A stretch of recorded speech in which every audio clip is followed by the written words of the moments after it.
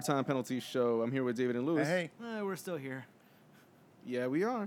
Or you are just listening to this as a one-off and you don't know what we're talking about. So, Episode 75. Balls and mirrors. Penalties. all right, Lewis. What's happening right now? All right, Lewis. It's late and it's hot. It's hot. Okay. Confederation Cup 2017. Lewis. Still the meaningless tournament it was 4 years ago, but we gotta talk about it. People are watching it. So the dress rehearsal for the World Cup has started. Russia opens up their group play against New Zealand and come out to a very, very dull and boring 2-0 victory. Kind of what I expected in this game. I mean, when you think of Russia, you're not thinking of anything flashy. You're not thinking of anything spectacular. Going up against the weakest opponent in the entire tournament. Russia could have scored many more times in this game. Didn't. But they got the result they were looking for and started off their tournament in the right foot. 2-0. Game number 2 had Portugal versus Mexico, a much better game. You want to take this one, David? Do I have to? So, of course... So Portugal goes ahead. Go on, Dave. Go on. So of course, you have the Cristiano Ronaldo, all eyes on him. Portugal goes ahead on a goal from Quaresma, but it was Ronaldo who had the smart play, pulled the defenders, and fed Quaresma, who was pretty much all alone. For me, the big talking point here is Quaresma's haircut. He seems to have a maze on the top of his head, so I don't know if he's just a big fan of HBO's. Damn it, I can't think of the name of the show. Damn it! I have no idea what you're talking about either. I don't know if he's a big fan of Westworld, but he has the maze on the top of his head. Chicharito Hernandez scores on a header to tie it up. And then Portugal goes up again. But you know what was funny about this game is that every goal that Portugal scored had to be reviewed by video assistant referee. So this is the game where I think Back to VAR. the world got introduced to VAR. The VAR system. And I got to tell you, I have always been for instant replay in sporting events. It's worked well in other sports, including football and baseball. I was all for it for soccer as well, up until this game. Because it basically showed the flaw in putting instant replay in a soccer match. Now, there's a couple reasons why they would have to tweak it if they're going to continue with it. Mm-hmm. For starters, in football and baseball, there's a lot of stop and go. It doesn't really kill the flow of the game by checking a replay once, maybe twice in a game. And they put in a rule of you get to use it one time. If you don't get the call right, we're not going to allow you to waste our time anymore, and you don't get any more reviews for the rest of the game. So it seems to work well. Not so much the case here, because at least with baseball, if you're reviewing something, it's like the player can tell you, yeah, like I was on base before he did. I heard the sound. You might want to review it. They're not just going to waste it. Football, the same thing. Yeah, dude, my knee was down. I didn't make the catch. Don't review that. Soccer players really can't do that. First of all, I don't think there's a soccer player in history that believes they actually committed a foul. And I don't think there's a soccer player that doesn't believe they were ever offside. And even so, that's not something that you can even tell anyway. You really can't. You have no way of honestly saying, I know for a fact I was onside. It's just, it's too difficult to know that. I mean, many forwards are in there, nope, you got it wrong. And then you see the replay, and by definition, you are offside, but your shoulder's in there, or your knee's in there. So it's difficult really give an honest assessment of whether or not this was a correct call. If you're gonna review every goal that's scored for the potential of an offside or some sort of infringement in the box, though the play is officially dead once the goal is scored, the celebration to me is still very much a part of the game. Well, There you saw is it. no stop and go in soccer. It is a continuous game. Even during the downtime, it's still part of the game. So though the play is dead, the players celebrating, I still feel that it's a part of it. The team that just got scored on understand is a part of it. They're on their way back, and ready for the reset. But when you're reviewing it, every player and every fan, they're in limbo. It was so horrible that you had to literally cut the celebrations out because, wait a minute, hold on, we got to see if it's legitimate. It just completely killed the flow of the game. You've taken the fun out of it. I think this game was a little bit of an anomaly when it comes to this. I don't think it's going to be used that often, but it did seem a little odd that all of Portugal's goals, one of which was called or was disallowed, Which was a correct call, by the way. which was a correct call, was reviewed by VAR. And it did in this case, it did kill the game. But when you talk about players not thinking that they were ever offside, I point to Romain Alessandrini in this game because he knew he was offside when he scored that goal. Right. He didn't celebrate. He didn't it celebrate. He looked because at he looked the at the ref line, and he was yeah. like, okay, whatever, I'll take it. Yeah. So.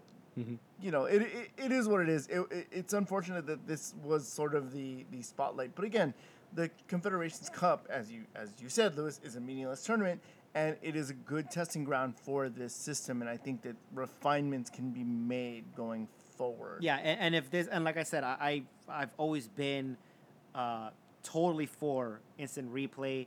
I think Alexi Lalas made a very good point. I love this point. I really did. Someone had argued, or someone had said that you need to take away the mistakes. You need to take away the human error. And I think Lalas was arguing that the error is what makes it fun. And you wouldn't have, and part of the fun is the controversy that will follow. And some of the and he mentioned one of the most infamous goals in World Cup history, Maradona's hand of God. Now, obviously, if you had that system, that goal would clearly be disallowed, and you would not have this infamous goal. That was such a perfect point that I really couldn't get around it. I'm like, wow, that's true. Part of the fun in sport is that you have this controversy because of human error.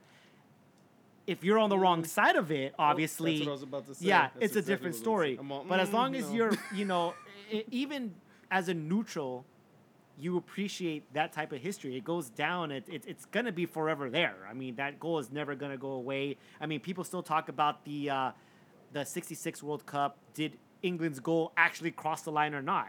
Right. And so you have the hand of God. You have the hand you of God have as well. I mean, the Tustin Frings handball on the line against the United right. States. I mean, there's so many things. The list goes on and on. Right. And, obviously you want to eliminate the mistakes because you want to be as fair as possible. But, no, I have to agree with that. Like, I think that the controversy, especially in this game, it's very much a part of the game, and it goes down as... It's because we've had it so Yeah. long. That's Yeah, the I mean, thing. it's only now that technology is coming around where this is possible in every sport, but because Like, of please, let's keep the errors. yeah, but because of the stop and there is no stop and go in soccer. It's just I see now that it's going to be very difficult. There has to be some major tweaks for this to work, for this to be not, killing the fun, because the fans suffer as well. I flow. mean, they're in limbo as well. Like, well, we just celebrated. Like, now we got to wait in limbo. Oh, it's a goal. Okay, cool. We already celebrated. It's just kind of weird. I don't think it's going to get to that point. And it could be that they make, like I said, they make the refinement that said, okay, use it the one time and you're wrong. guess what? You don't get to call that again. But again, it's more difficult with. And some teams are going to exploit it, and other team or some coaches are going to exploit the icing of the other team if there's momentum being built and they see the opportunity Right. for this The to gamemanship happen. will definitely be there. There's going to be gamemanship. I can't wait to see how the CONCACAF teams are going to use this against the United States and Mexico. Yeah. Because they're going to come up with some crazy stuff to use this on. Of course. Anyway, let's move on. Let's get back. The final score was 2-2. I'm not even sure we actually mentioned what was the score. It was 2-2. Mexico scores in injury time. I personally saw this coming a mile away. Yeah. Mexico had a significant portion of the possession. I think it's a fair result, to be honest. I don't think that Mexico necessarily dominated the game per se, but I did feel that they had more possession than I had expected. You expected, yeah. Yeah, but I think it was probably a fair score line. When Portugal pulled back, I knew that Mexico was going to score. I don't know how. I just think that it was so. I think they felt the game was over, and just pulling back, Mexico.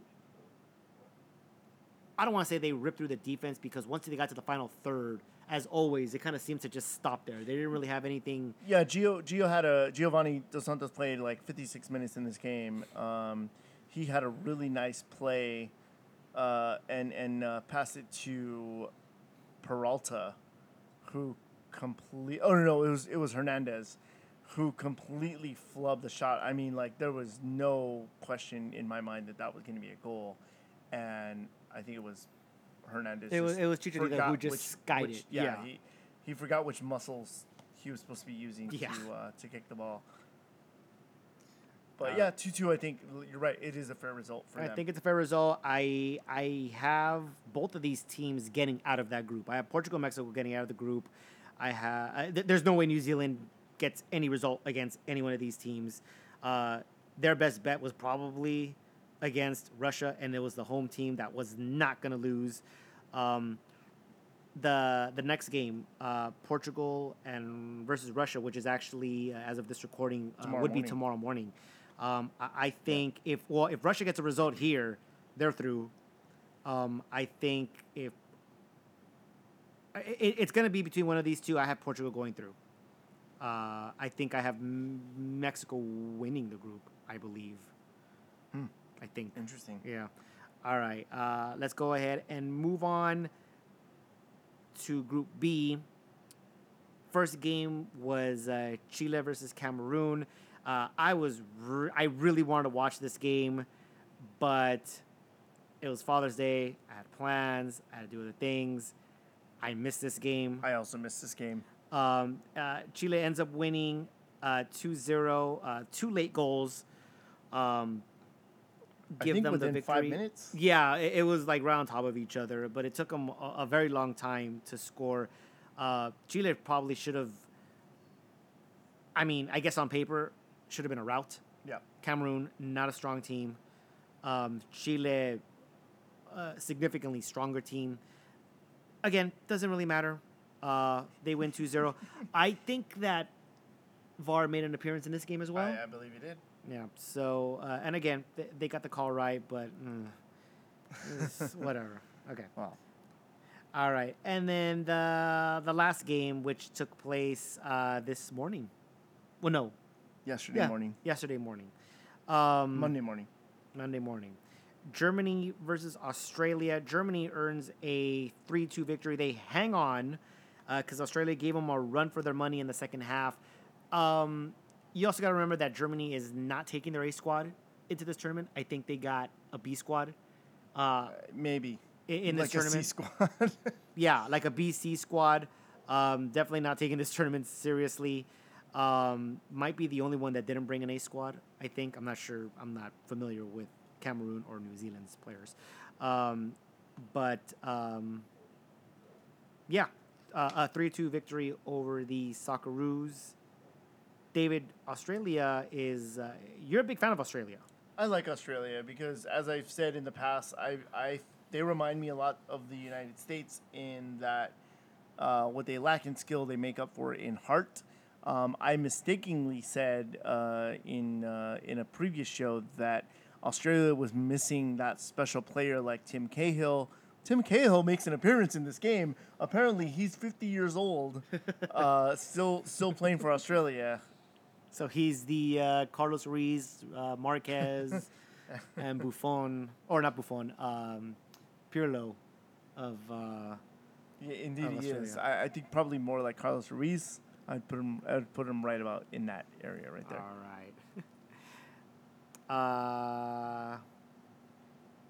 That's all the games up to the Confederations Cup up to this point. I don't know if you guys want to preview the tomorrow's matches or Thursday's matches. I didn't think so. No, it's we're just here to enjoy, and we're here to see what's happening. This is also over a in dress Russia. rehearsal because I know we're going to be covering the World Cup. I know we're excited to be covering that next year. I have no idea how that's going to work whatsoever. We won't be covering MLS games during the World Cup. Well, I'm talking about, like, do you have a rundown per week where the games are so old that it won't matter because they already would be in game 2, or do we just We're gonna record? have to look at the Yeah, do we schedule. just record every day and recap all No, three we'll games? just record every day. It won't be that big of a deal, right, Bobby? We're good with that.